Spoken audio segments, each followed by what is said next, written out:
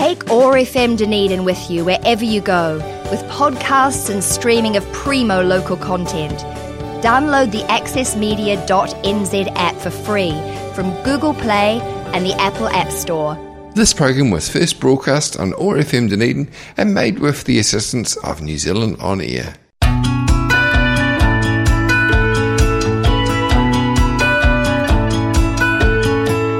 Kia ora, I'm Claire Finlayson, Program Director of the Dunedin Writers and Readers Festival. The 2019 festival recording that you're about to hear was brought to you with funding from the Dunedin UNESCO City of Literature and with the support of OAR FM. This session, Vincent O'Sullivan, was chaired by Fergus Barrowman. Enjoy. Kia ora tātou. Good morning, everybody. My name's Fergus Barrowman. It's my great pleasure to welcome you here this morning to the Dunedin Writers and Readers Festival and to the session with Vincent O'Sullivan. A real privilege to be up here with Vincent today. I'm going to give Vincent a little introduction.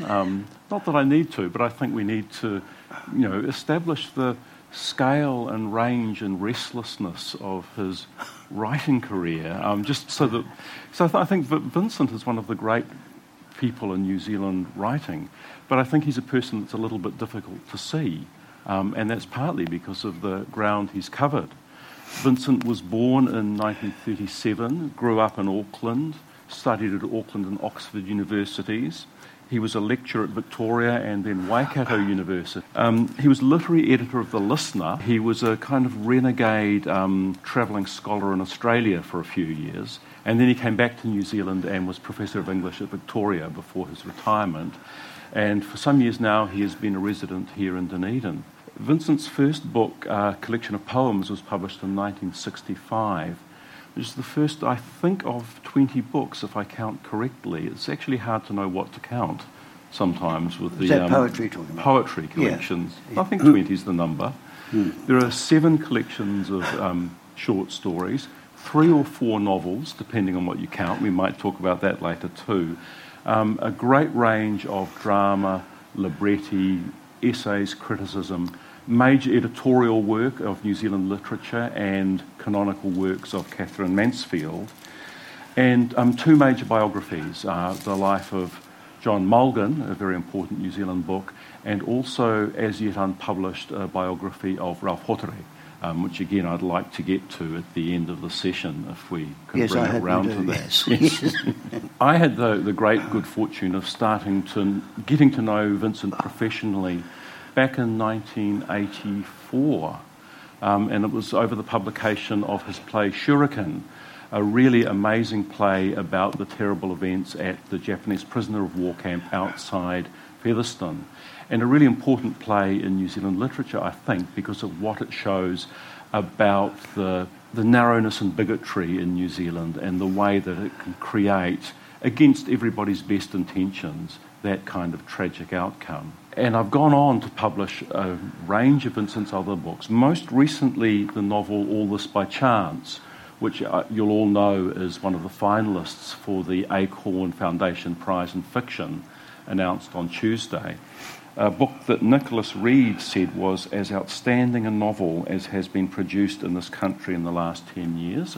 I think the only problem with that statement is the qualifier at the end. And there was a very nice short review in the ODT this morning, which simply called it a classic, which I think is true. So, welcome, Vincent. Please give Vincent a warm welcome. Thank you.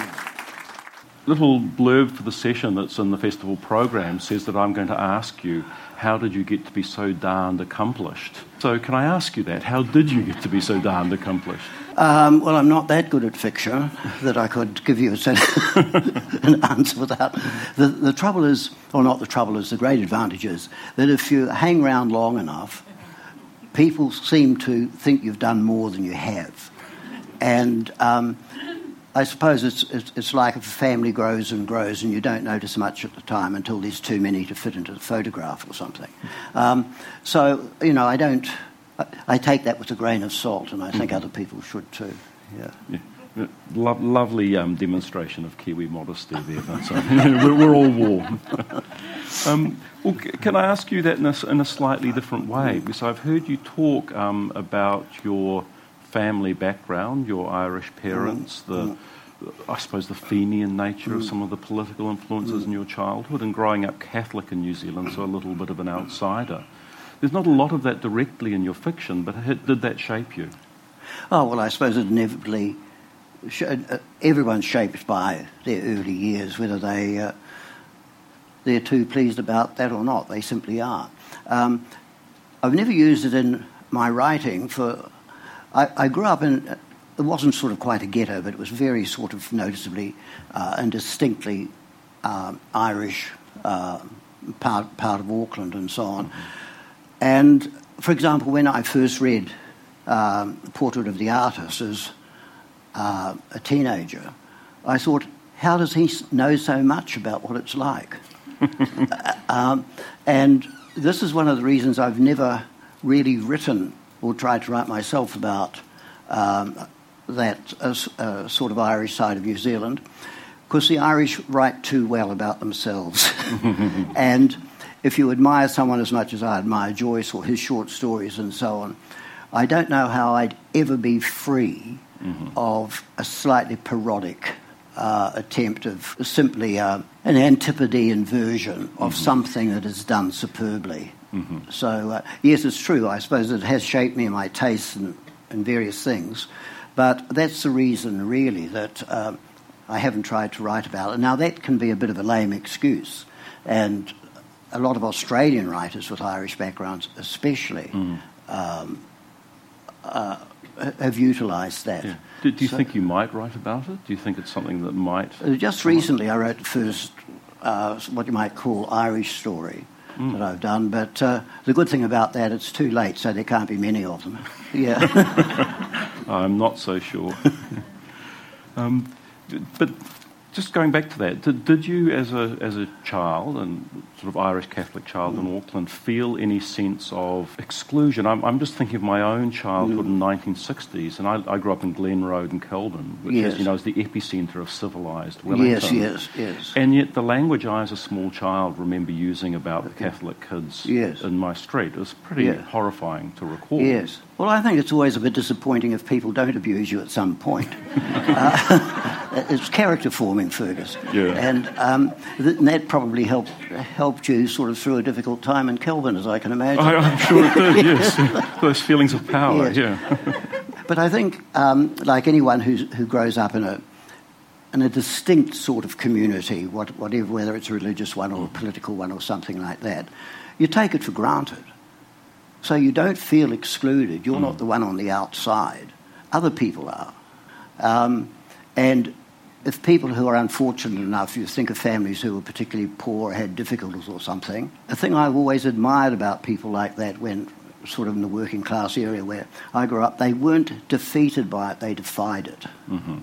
And I think when other people want to put definitions on you, it doesn't matter too much, as long as you're reasonably clear and confident that you're not diminished by what the wider community says.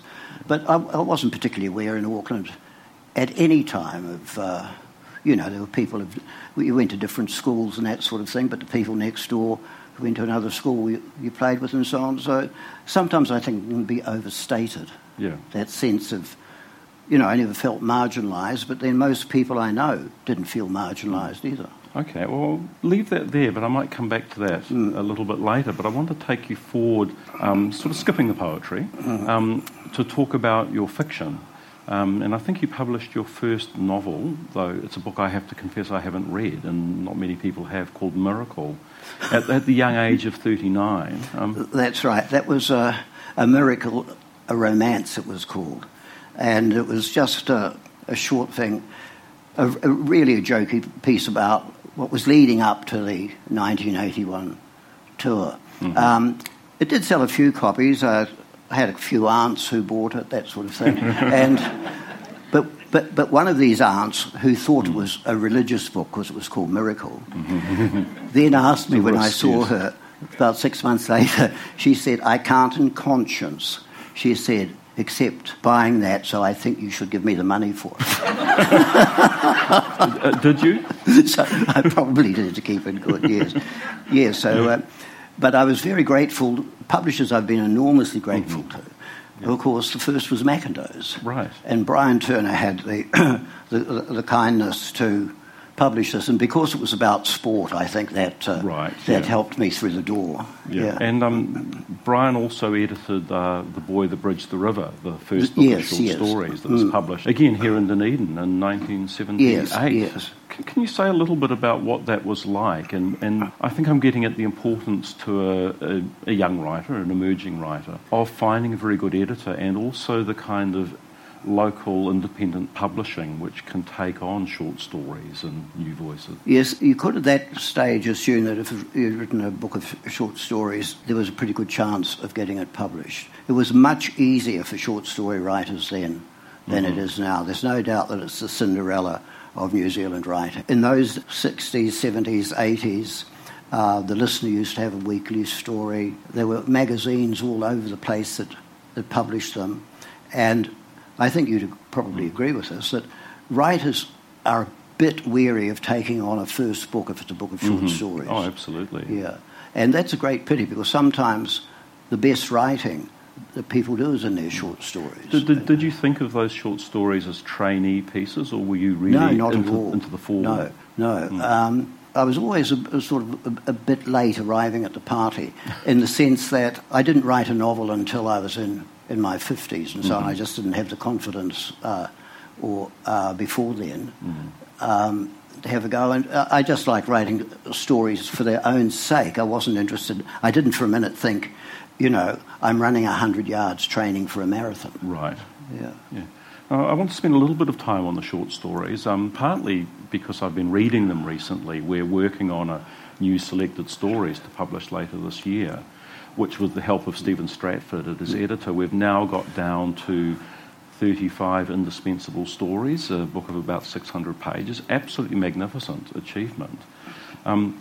And I just picked up this description of your themes that Mac Jackson must have had great fun writing for the Companion of New Zealand Literature. Do you remember this? Deprivation, betrayal, rejection, sadness, deceit, estrangement and loss. Death is a recurring theme. Oh, there were a few laughs there. I mean, that strikes me as a wonderful summary of almost every young writer's abiding theme. Yes, yeah. Well, I suppose, to be frank about it, I think it's almost impossible to have an optimistic view of life. I'm not saying that in a glib way, but, for example, one of my favourite lines of poetry of the 20th century is Bertolt Brecht, a marvellous line of his when he says, "The smiling man has not yet heard the news." And it's very difficult to look at, the history of our lifetime or any of our lifetimes and think, well, that was one's own life, may have been very satisfactory individually during that time, but nobody would say, gosh, I was lucky enough to live through really marvellous, happy times of human progress. And so I think it's possible to write about, or at least I hope it's possible to write about those things that Mac mentions without gloom. Right. Gloom is the killer, I think, for a writer. So, you can write about a family being burned, or something like that, and as long as you smile about it, it's not so bad. Yeah. Well, I'm sure Mac wrote that with a smile. Yes. And there's a line from All This by Chance towards the end when Stephen, the central character, is reflecting. He says, all this, in spite of everything, glad. Yes. Yeah, and that's a book which has a great deal of hardship and sorrow in it, but also a great deal of love, sex, joy, jokes. Yes.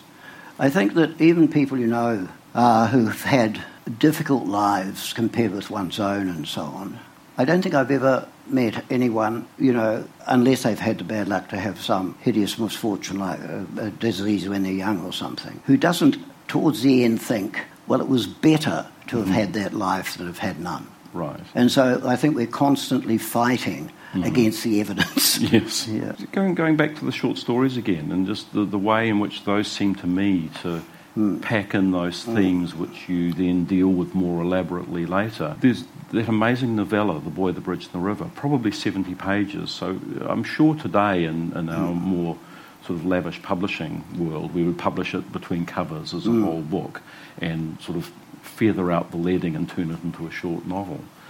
But that has a character, Latty, who has survived terrible events in the Second World War in Eastern Europe, which are detailed and given in great moving detail according to his personal experience and his love for his nephew, but never really recounted in political terms. Yes. And then you land him in the Waikato, in a lovely, serene rural situation.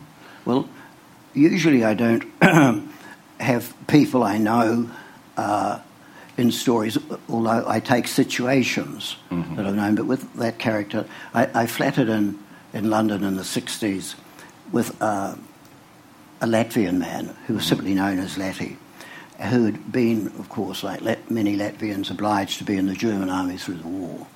And so I suppose here's what set me off. And I thought, what would have happened to him had he gone to New Zealand? Yeah. Whereas, in fact, I mean, if you want an utterly bizarre and tragic note, this man who'd fought in Russia and God knows all these things in the war, he actually died. He was a very lonely sort of man, and his great love was a canary, and he caught a lung disease from the canary that killed him. Right.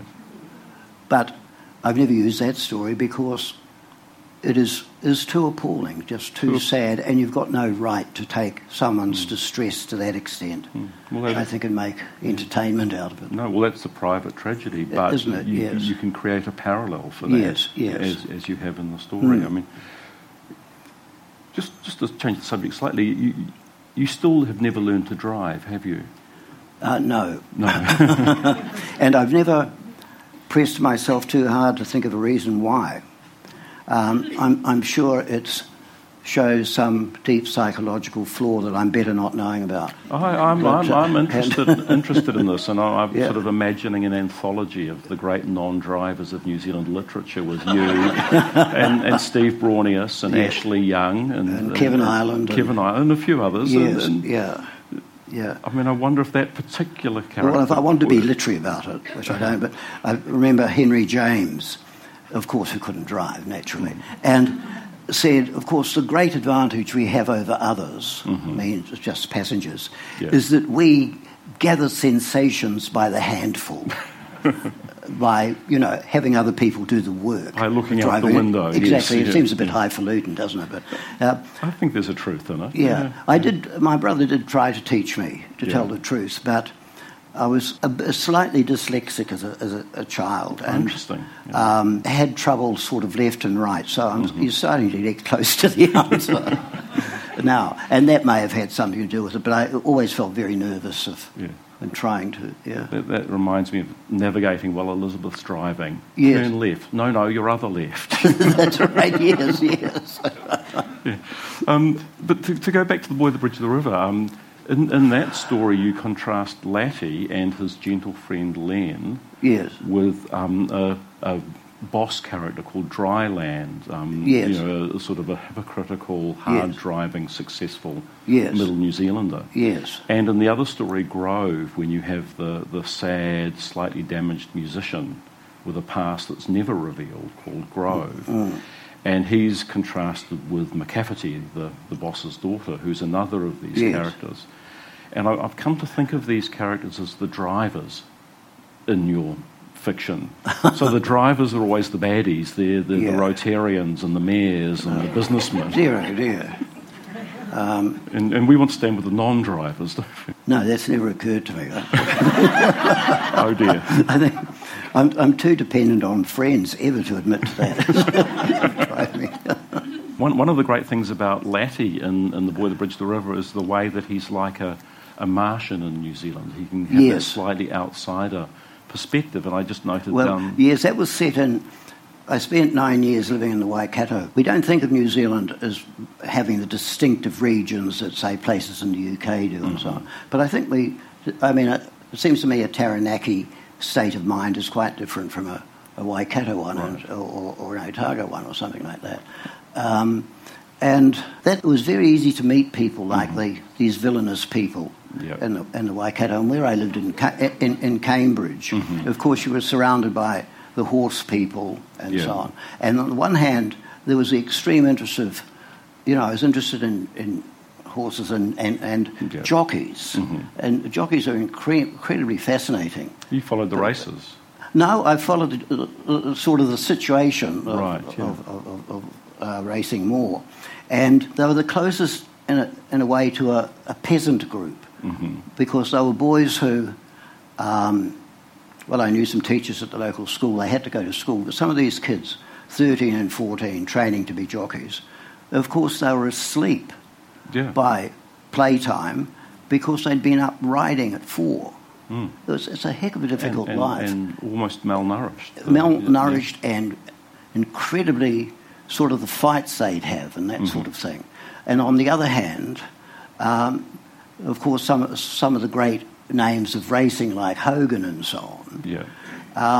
Well, I'm not saying this man particularly, but were like these. They were the lords of the area. That they had a social dominance, not just in racing, but they were very rich.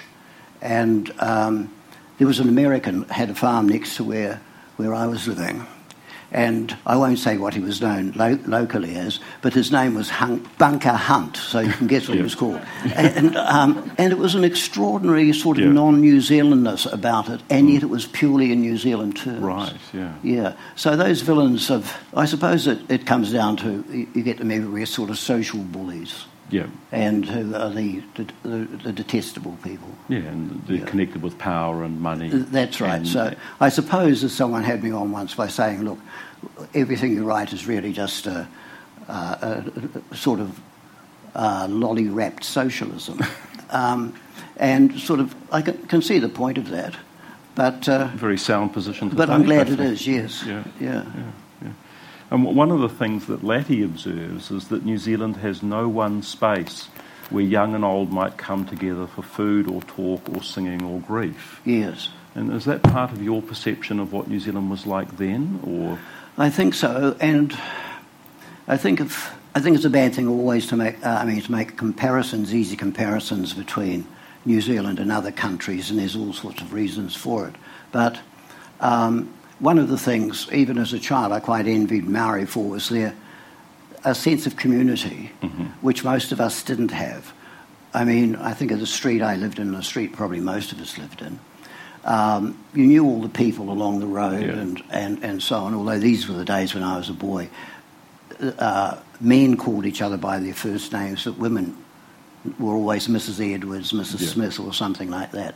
And there was that intense sense of reservation and privacy, which I think now is a kind of shyness too. Yeah. But it was that complete absence of, and so it would come out in sentimental ways like pipe bands or Irish jig clubs or things like this. And there's nothing wrong with that, but it was as if we didn't have our own coherence. It becomes a sort of singular and slightly coercive. But the trouble is, way of if you start belonging. thinking that too much, there's almost a condescension comes into it, and that to me is the most unforgivable sin of all, socially or politically or personally. So, I've often thought what New Zealand needed most in writing was a Jane Austen, someone who could have an eye for the absolute minute gradations that you get in society. Right. And you get it in Auckland in a vulgar sense, don't you? You know, and sort of rich housewives and all that sort of thing. But it's not a thing that we approach particularly in writing. No, we're not good at looking at that, are we? Yeah, we like to. Well, it goes against what we want New Zealand to be, and what quite rightly some of our ideals are. But when the former Prime Minister, or rather when Helen Clark, was so keen on getting an image of our nationalism, which would encompass good things. You just can't do that. You can't make up a program. No, it's all very well to to celebrate the gentleness of New Zealand, and you get Latty and his friend Len, but then that creates the situations where the bigotry that Dryland sort of comes out with has tragic consequences, And I mean, what I love in that story is the way that it's both Lattie's suppressed and untended memories of the trauma and the bigotry he suffers that, you know, create the climax. And I think that brings us forward to... But we're not alone in this, are we? I wouldn't for a minute to say, oh, well, we've got our undue share of bullies and so on. You read, you know, in my view, the greatest, or at least my favourite, 20th century writer is Faulkner. Mm-hmm. And if ever there's a man who absolutely loved his community and yet had the eye for every human disagreeable folly. So you don't want to... You've got to keep that balance between presenting this as an unattractive part of it, but always something a bit bigger, which is sort of saving us from being the pits. Yes. It seems to me that one of the changes in the novel, All This by Chance, is that you're a little bit, can I say this, a bit kinder about some of those aspects. Yeah, you can be quite Zealand. Hurtful, you know, at times. I'm working on it. Yes, that reminds me. Perhaps it's a folly of age, but the last time I saw Dan Davin, who was... he said, you know, the worst thing about this getting old business, he said, it isn't the bits that don't work and so on, he said, but you start to like everybody. Well, there's a moral here. Well, specifically in All This by Chance, there are the two characters in the middle of the book, the son David and his sister's partner Fergus, who I think might have been the baddies in earlier work, but now you see them as failures and people that you have a lot more compassion with.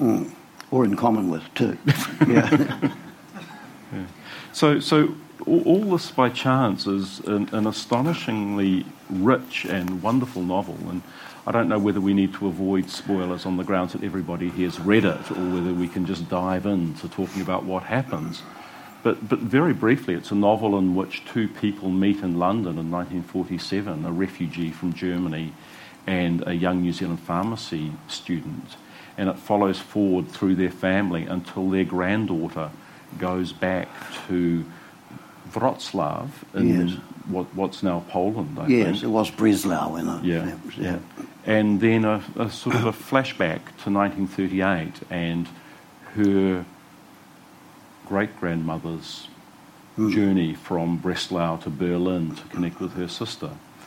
And it seems to me that you're putting so much into that book because you've brought the destruction of Europe and the Holocaust into New Zealand in Eva's memories, but you've also, through Stephen and through the younger members of the family, shown New Zealanders journeying back out to the world and trying to, deal with the world's atrocities. Well, you can't avoid them, I think. The difficulty in writing that book, I don't mean the business of writing, but whether I should have been writing it at all, in the sense that, sometimes I get a bit tired of the political correctness of saying you shouldn't write about this group, you shouldn't write about that, because you weren't born in Iceland, you shouldn't have an Icelandic character or something like that. But anything to do with the Holocaust is enormously difficult. And it's not our story, or not my story. To what extent have I got to come in? And there have been such superb writing about the Holocaust in fiction and in fact. But I needed it for this story because, although it might sound a bit glib, but I think as long as there's one Jew in New Zealand, the Holocaust in some way is a New Zealand story. And so I'm dealing with this Jewish family who weren't practicing Jewish or something, but nobody, Jewish or otherwise, can escape from what to me was the defining event almost of human history. Everything about the way we regard humanity, I think, changed in some way. And so I was interested to just take this story that wasn't a New Zealand story and yet see how it affected New Zealand. And so just one thing I will say about is that there's one scene, there's only one short section which is set in in the women's camp at Ravensbrook. And that was the one, naturally, that you don't want to sound as if, I hate these movies where we see Germans in their nice uniforms and all that sort of thing, and this is pretending to tell you something about the war. And so I had to get a way round not presuming to say anything about Jews that was from an total outsider's point of view, and yet here I was as a total outsider. But at Ravensbrook, an interesting thing about that camp, which was the entirely women's camp, is that the most respected group there, most respected by the Jewish women, the Poles, everyone, were the Jehovah's Witnesses. Mm-hmm. And I'd always thought of Jehovah's Witnesses, well, I knew nothing about them, as most of us don't. And I read a bit about them and in connection with this, and finished up with an enormous admiration for them. They were the only people in the camps who were voluntary.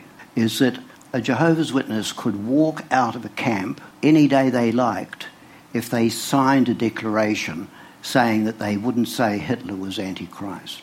And not one woman out of 1,200 left Ravensbrook. And they were people of enormous integrity and so on.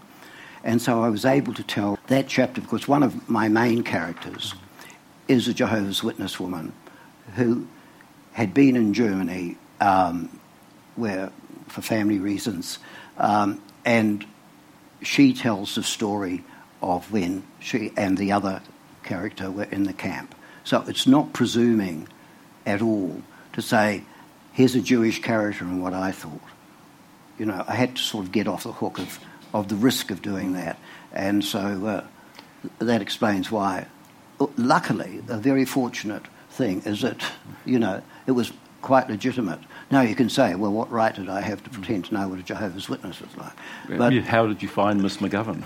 Exactly. Yeah. But it could be done without being risking the same sort of offence. Yeah.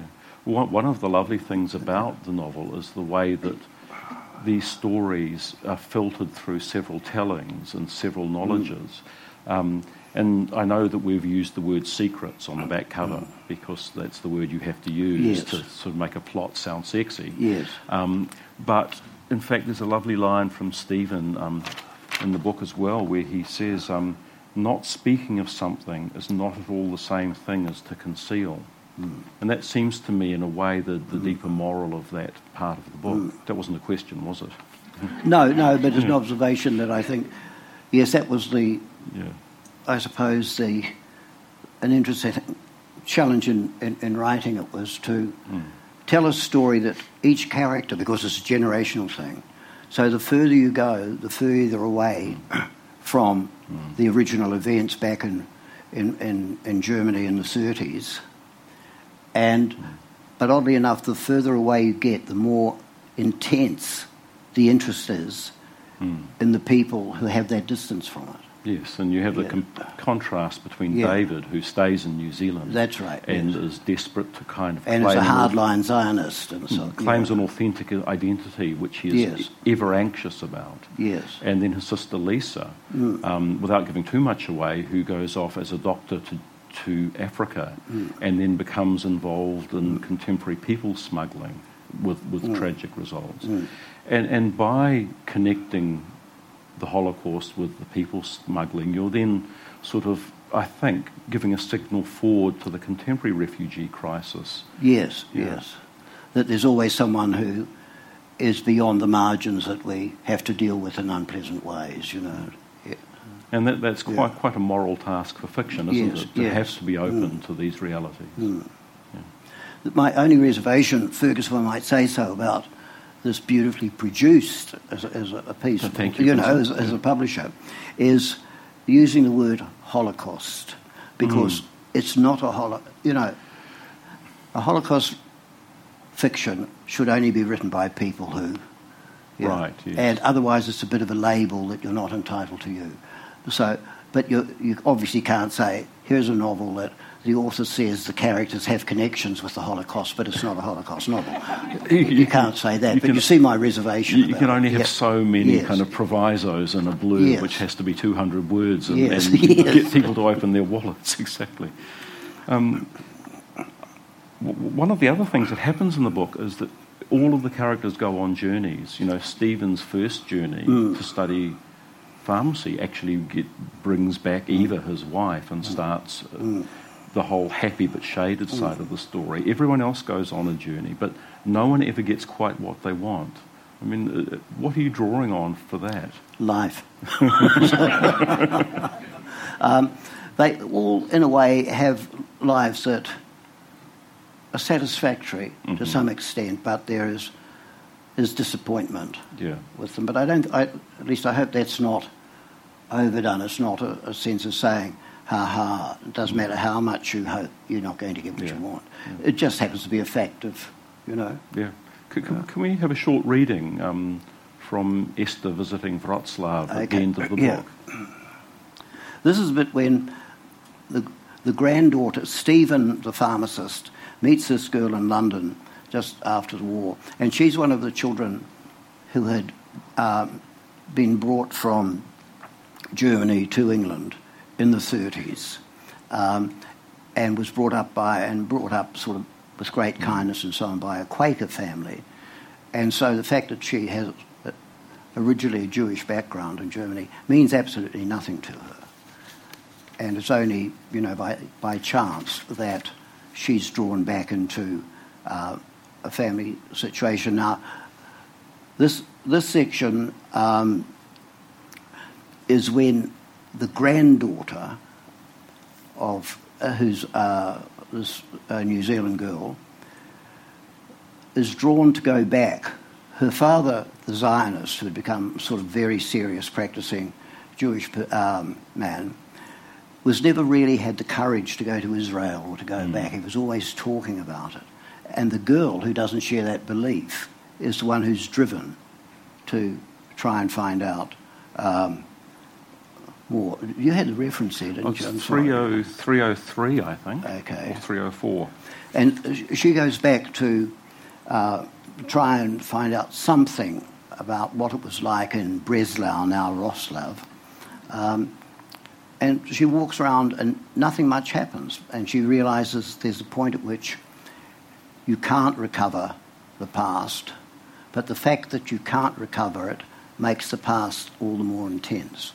And she goes to a synagogue. It's a real synagogue called the White Stork. As she's walking around the town, and she knows about her great uncles and so on who finished up in camps and died there. But this is a New Zealand girl with more curiosity than fact to go on, and it's the endless story of trying to find out about the past. And the White Stork, that oddest of names for a synagogue, a long time back the name of a drinking house that stood there first, so there is no surprise in that. A pub, a place to stay, nothing to do with them, until the families of whom are her own must have been once, and were rich enough to buy the land, to build in a style that showed their wealth, their education, their being like anyone else apart from this, apart from their wanting their God to have a place that no one would doubt belonged to them, to decorate it with fine galleries, with the white and gold patterns and designs and elegance that made it worthy of him and themselves worthy of it. This was the 19th century. This was Germany. The people she came from were part of what sustained the fineness of both.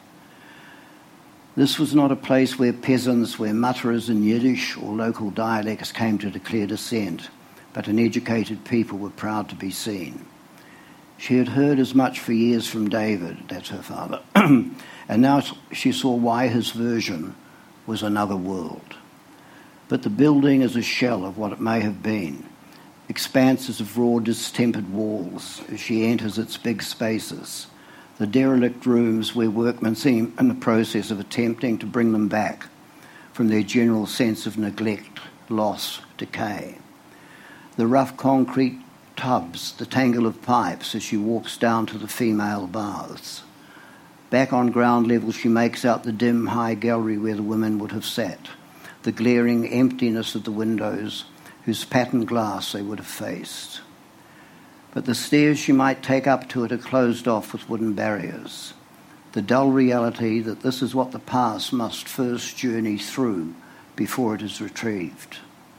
And her accepting too, as she reads, a summary account of where she stands, the further scouring disappointment that her family, those at least that she knows the names for, would not have attended services here in any case, but have gone to the larger Reformed synagogue streets away, so grand and handsome, so certain and established, but destroyed the night of the other fires across the country they were part of. Yet to say so much as was is surely to say it in the present. The past is here, or not at all. She walks out again into the open air, to the walls rising on three sides of her, the lift of the synagogue across from where she stands. It no longer bothers her, the confusion of one imagined building in mind, the reality of another in front of her. Her accepting, she thinks, that this is what must define me. The mess of it all is what I am.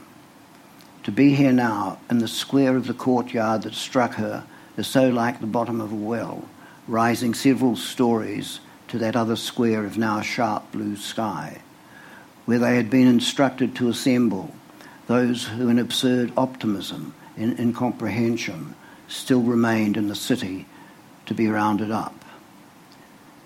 She looks at the overlap of one cobblestone against another, the window ledges exactly as they must have seen them, the rise of the flat pillars against the painted wall. They, the family, their hands holding, touching, comforting, she supposes, or perhaps not. She had read how the older ones at times like this, the devout, the ones with certainty of more than fear, already would be moving their lips, speaking the words louder even than that, and the guards amused at their presumption, the joke that prayer might slow so much as a child's shuffle on the march that would soon begin to the rail yards and the station. Once the timetables were set in stone, and Esther's own lips move as she says the names, these are her ancestors, Chaim, Elizabeth, Sarah, Hannah, Ephraim, Sol. She closes her eyes, leans her head back against the wall. She says them over again. There is nothing more she can do. This is the closest she will be with them. That's a wonderfully moving passage and a remarkable conclusion to the book, but then it goes even further. And you go back to Esther's great-grandmother going to see her sister. Yes. A different kind of journey which has both meeting and disappointment. So in fact she does visit the family home, which is derelict and so on. So but the thing is that the more she finds, Esther, the young girl, the more she finds, in a sense, the more disappointed she is.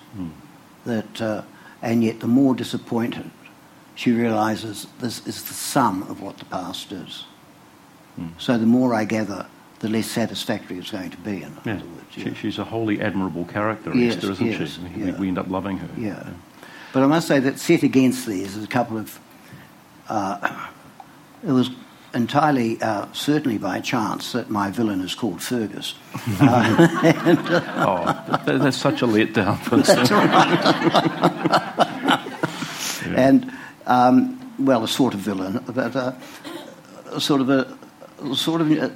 a New Zealander, a youngish New Zealander, and his girlfriend, who believes that she cuts a swathe through Italian men and so on.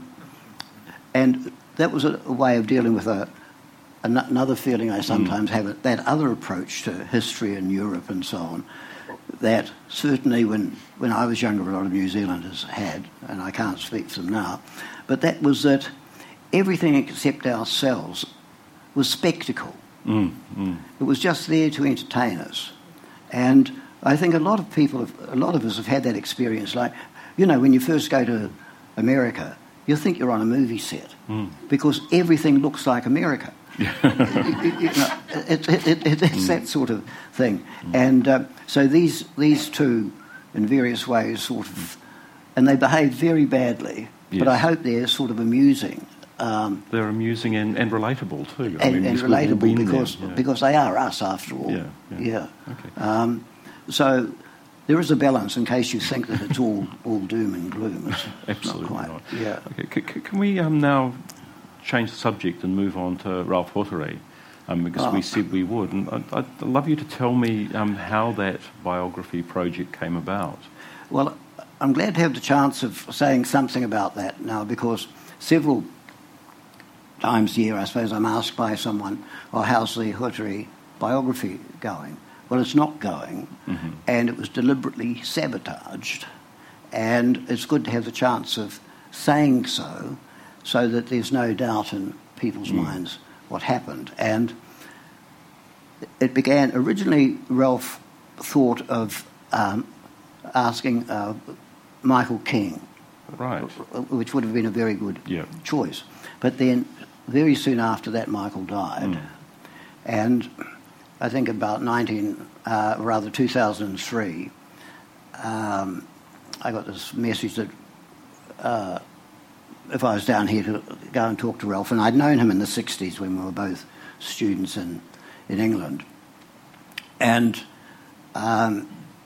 so I said yes, of course I was very interested in it, and it was just after I'd done the Mulligan biography, and, you know, it seemed an extremely exciting possibility.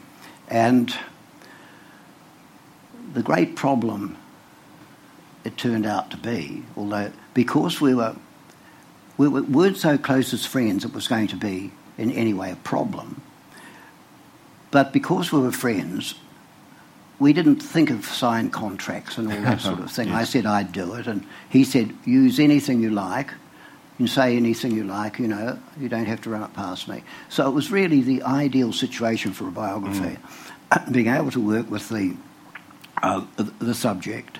And so that's how it set off, and it went well for a few years. By this time, Ralph had his stroke and was, quite seriously ill. But then it became more and more difficult because although Ralph had said, you know, do what you like with it, you have complete permission to use any images you want, the Hoteri Trust started to prove a bit of a problem. And in other words, what Ralph wanted was countermanded by the Trust. When I say and I want to make this very clear too, the Hoteri Trust had nothing to do with the Hoteri Maori family. That Ralph whānau could not have been more helpful. And one of the good things about it, even though it came to nothing, was getting to know them, getting to know Miti and so on. It was a real privilege. And although their interest in art was extremely limited, their interest in Ralph was profound. Right. Just those of you who know Ralph's early paintings are very dark ones. For example, this is a typical thing. Ralph told me that an old aunt of his went up to Auckland to see his first exhibition at Barry Letts, and he met her as she was coming down the stairs. And she said, "This must be the wrong place," she said. "There's nothing up there except a lot of dirty old blackboards." And but the whole Maori background of Ralph was so intensely interesting. But at the same time, as he was insistent, he would say, I'm an artist and a Maori, but I'm not a Maori artist. And because I remember I said to him, wouldn't you be better to get a Maori writer to do this? He said, no. He said, I'm asking you because you're not. He said, because I don't want people with an agenda doing it. He was very frank about that, and you can see why, you know, that I'm sure there are a number of Maori writers who would have done it very well, but he wasn't going to take that risk. He didn't want to be used, he wanted to be regarded as an artist primarily, and then talk as much as you like about his background, but always as an artist first. You know, it was like Graham Greene used to say, I'm a Catholic and a novelist, but I'm not a Catholic novelist, etc., that sort of thing. So anyway, it became more and more sort of difficult, and the book was to be published by Te Pāpara, and I'd done quite a lot of it. And then I'm trying to avoid names here, but being Dunedin, I hope some of you might guess them. And the trust really became obstructive, and something that should have been completely open, like Ralph saying, use anything, the trust said, now, Ralph isn't well, he can't look after himself, we make decisions on his part. And it got to the point that Ralph wasn't even allowed to sign, there's a book about Hodgery came out, he wasn't allowed to sign his name in it because the trust said he's not to sign his name under any circumstances without the trust permission. So it became, but on the other hand, he was extraordinarily well looked after by his then wife and so on. So it's not really a story of villains. Well, there is one villain, but anyway. But generally it was one of sort of misunderstanding. But the worst thing is if Ralph and I had the sense to have all this written out, what we'd agreed to. And then, of course, he was in the hospital and I found it more and more difficult to be allowed to see him. And, you can't proceed with a thing like that. So after writing quite a lot of the book, and then 2 years delay even getting answers to letters and so on, I had to throw it in. So, I mean, can I ask, what was the trust trying to achieve? The thing was that they would not give... I had to have their permission to use images, whatever Ralph had said. Yeah. And, of course, you can't proceed with a book about an artist. And the fact that it was being published by Te Papa, the most reputable arts press in the country. So you can see why this became rather difficult. So I'm glad you did ask me about that, because otherwise people think, well, what on earth did happen to this? Was it just about money? I mean... Oh, no, it wasn't money. No. Money didn't come into it. It was... So why the block? What were they trying to achieve? There's something in this story I completely fail to understand. Yes, I do too, and that's why someone should write a novel about it.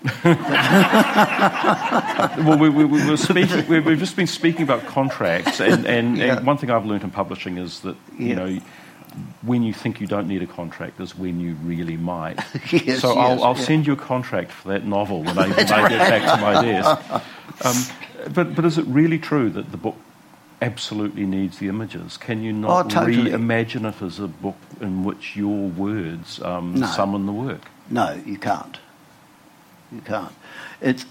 Someone wrote a good book about T.S. Eliot and couldn't get permission to quote the poetry. And I thought, well, that's pretty big. Yes. But it's even more bizarre if you think of an artist. You can't talk about an artist and say, here's an image from 1960, compare it with something later because it's the same motif or something. It becomes impossible. Yeah. And so the whole thing, communications, everything broke down. So to finish on an accurate note, I wasn't forbidden to go on with it, but it was just pointless going on with it. Yeah. No. So... it's a tragic story. But the sad thing about it is something that Ralph wanted and was the easiest man to sort of get on with. One of the nice things about this, it is worth mentioning, I must have interviewed maybe 60 friends or something of Ralph, and there was only one person who had anything bad to say about Ralph, and that was somebody who'd stolen pictures from him, a dealer. But otherwise, it's extraordinary. As any biographer will tell you, like Phil's, extremely interesting talk the other day about his Shadwell biography. There are always people anxious to tell you negative stories about someone, or, oh yes, they look good in this way, but there's the others. But with Hodgery, it was extraordinary, the affection of everyone for him, and the trust they had in him, and yet he was on the verge of being a lovable rogue. And when I say rogue, I mean simply the sort of thing I loved about, and it was nice being able to write about things like this, is that he had a show in Auckland, and he had some rich patrons, and this rich patron said, I'd give anything for that picture. And he said, "Would you give me your white Jaguar?" And this fellow was cornered and said, "Oh, all right then." And so for years, Ralph drove around in this Jaguar. Yes, we want those stories. I really hope that the situation unblocks and you get to complete that book, because, I think selfishly we all want it. But at least the good side of it is that this will all be left, and the stuff is in Turnbull Library, and in 10 or 20 years when all this is blown over, someone's perfectly welcome to use that stuff. The important thing is that the material isn't lost. Right, yeah. And it'll be there for someone to take up. Sure. Yeah. Hey, look, we're almost out of time, but we have a microphone, so if someone has been sitting on a question, please wave so that we can see you. I'm sure someone has something that they want to ask at this point. Hi, Vincent. Can you tell us about your very first book of poems? It's very hard to find, I understand. I haven't got a copy. This is a very loaded question from someone who's interested in collecting it. Well, I should have said at the beginning, when you said something like 20 books of poetry, I should have corrected you immediately. You said 19. Because when I was working as a teacher, that I could never really admit to this because it's such a shameful. And with Mary Ronnie there, I'm actually ashamed to say it now in front of someone who was a librarian. But I detested my first book so much, as lots of people do with their first books. And you think, what sort of vanity, drove me to abuse the public to this extent and so on. And I had a student in the 80s. Was a very nice young woman, but she wasn't particularly troubled by certain moral questions. And what I mean by this, she said, she was really broke and couldn't pay rent. So I said, well, look, every copy of this book you can get me, I'll give you $5 for it, or £5. So and I never asked where they came from. But you'd be very lucky to find one in a library anyway.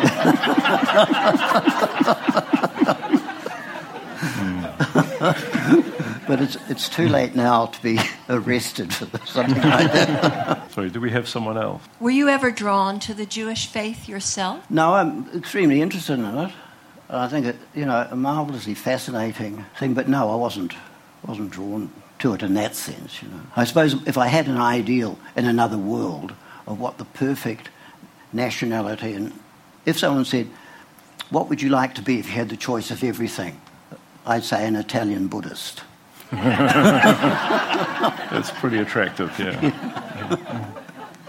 Vincent, you talk about all the imaginative stuff, and this whole session has been on your imagination, but I remember you being very concerned about Catherine Mansfield and the documents that we held. Ah, yes. And went to Cambridge. And this is a lovely story of Vincent coming charging into my office and said, "It's gone to Cambridge and it's all wrong." And we had to get it back.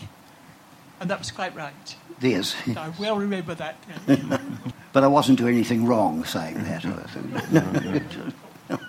Understand the attraction of Ralph Hoshry. Could you just explain to us over here? Oh, just sorry. Explain to us the attraction of John Mulgan for you. Well, Mulgan, I would say, is my favourite New Zealander, in the sense he's the one I admire most for many, many reasons. I like everything, well, almost everything, that I know about him. He was probably the most unassuming, yet at the same time most confident young New Zealander I've ever heard of who went off to Britain to study. He was an excellent academic at what he did. He was very keen on boxing, which is never to be underestimated. And then anything he touched, he did extremely well. But at the same time, he was perhaps something of a maverick, and he was very lucky, I think, to escape court-martialling, because he just didn't like the way the British Army was run, and lots of people didn't, but you don't go and tell generals and this sort of thing, and Mulgan did, got offside, and that's when he joined the Special Operations. He was excellent at that. He got on extraordinarily well with the Greeks, both the partisans and the royalists. He was an excellent soldier. I think report on experience, it would be my favourite bit of New Zealand prose.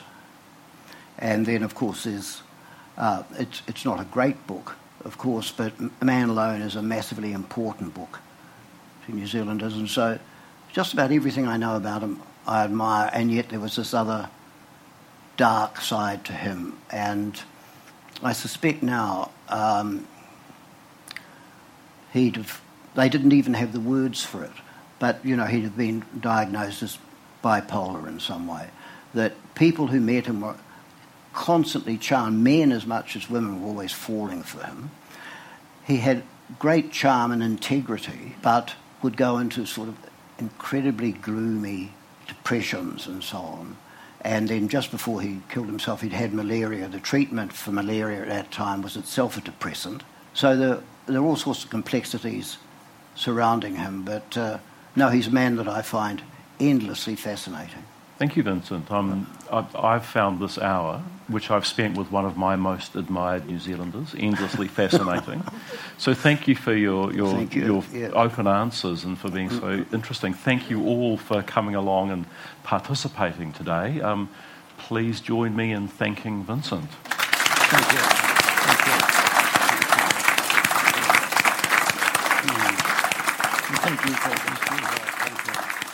This Dunedin Writers and Readers Festival recording was brought to you with funding from the Dunedin UNESCO City of Literature and with the support of OAR FM. The festival receives help from many corners, but we'd like to give special thanks to our major funders: Creative New Zealand, the Dunedin City Council, the Otago Community Trust and the Lion Foundation.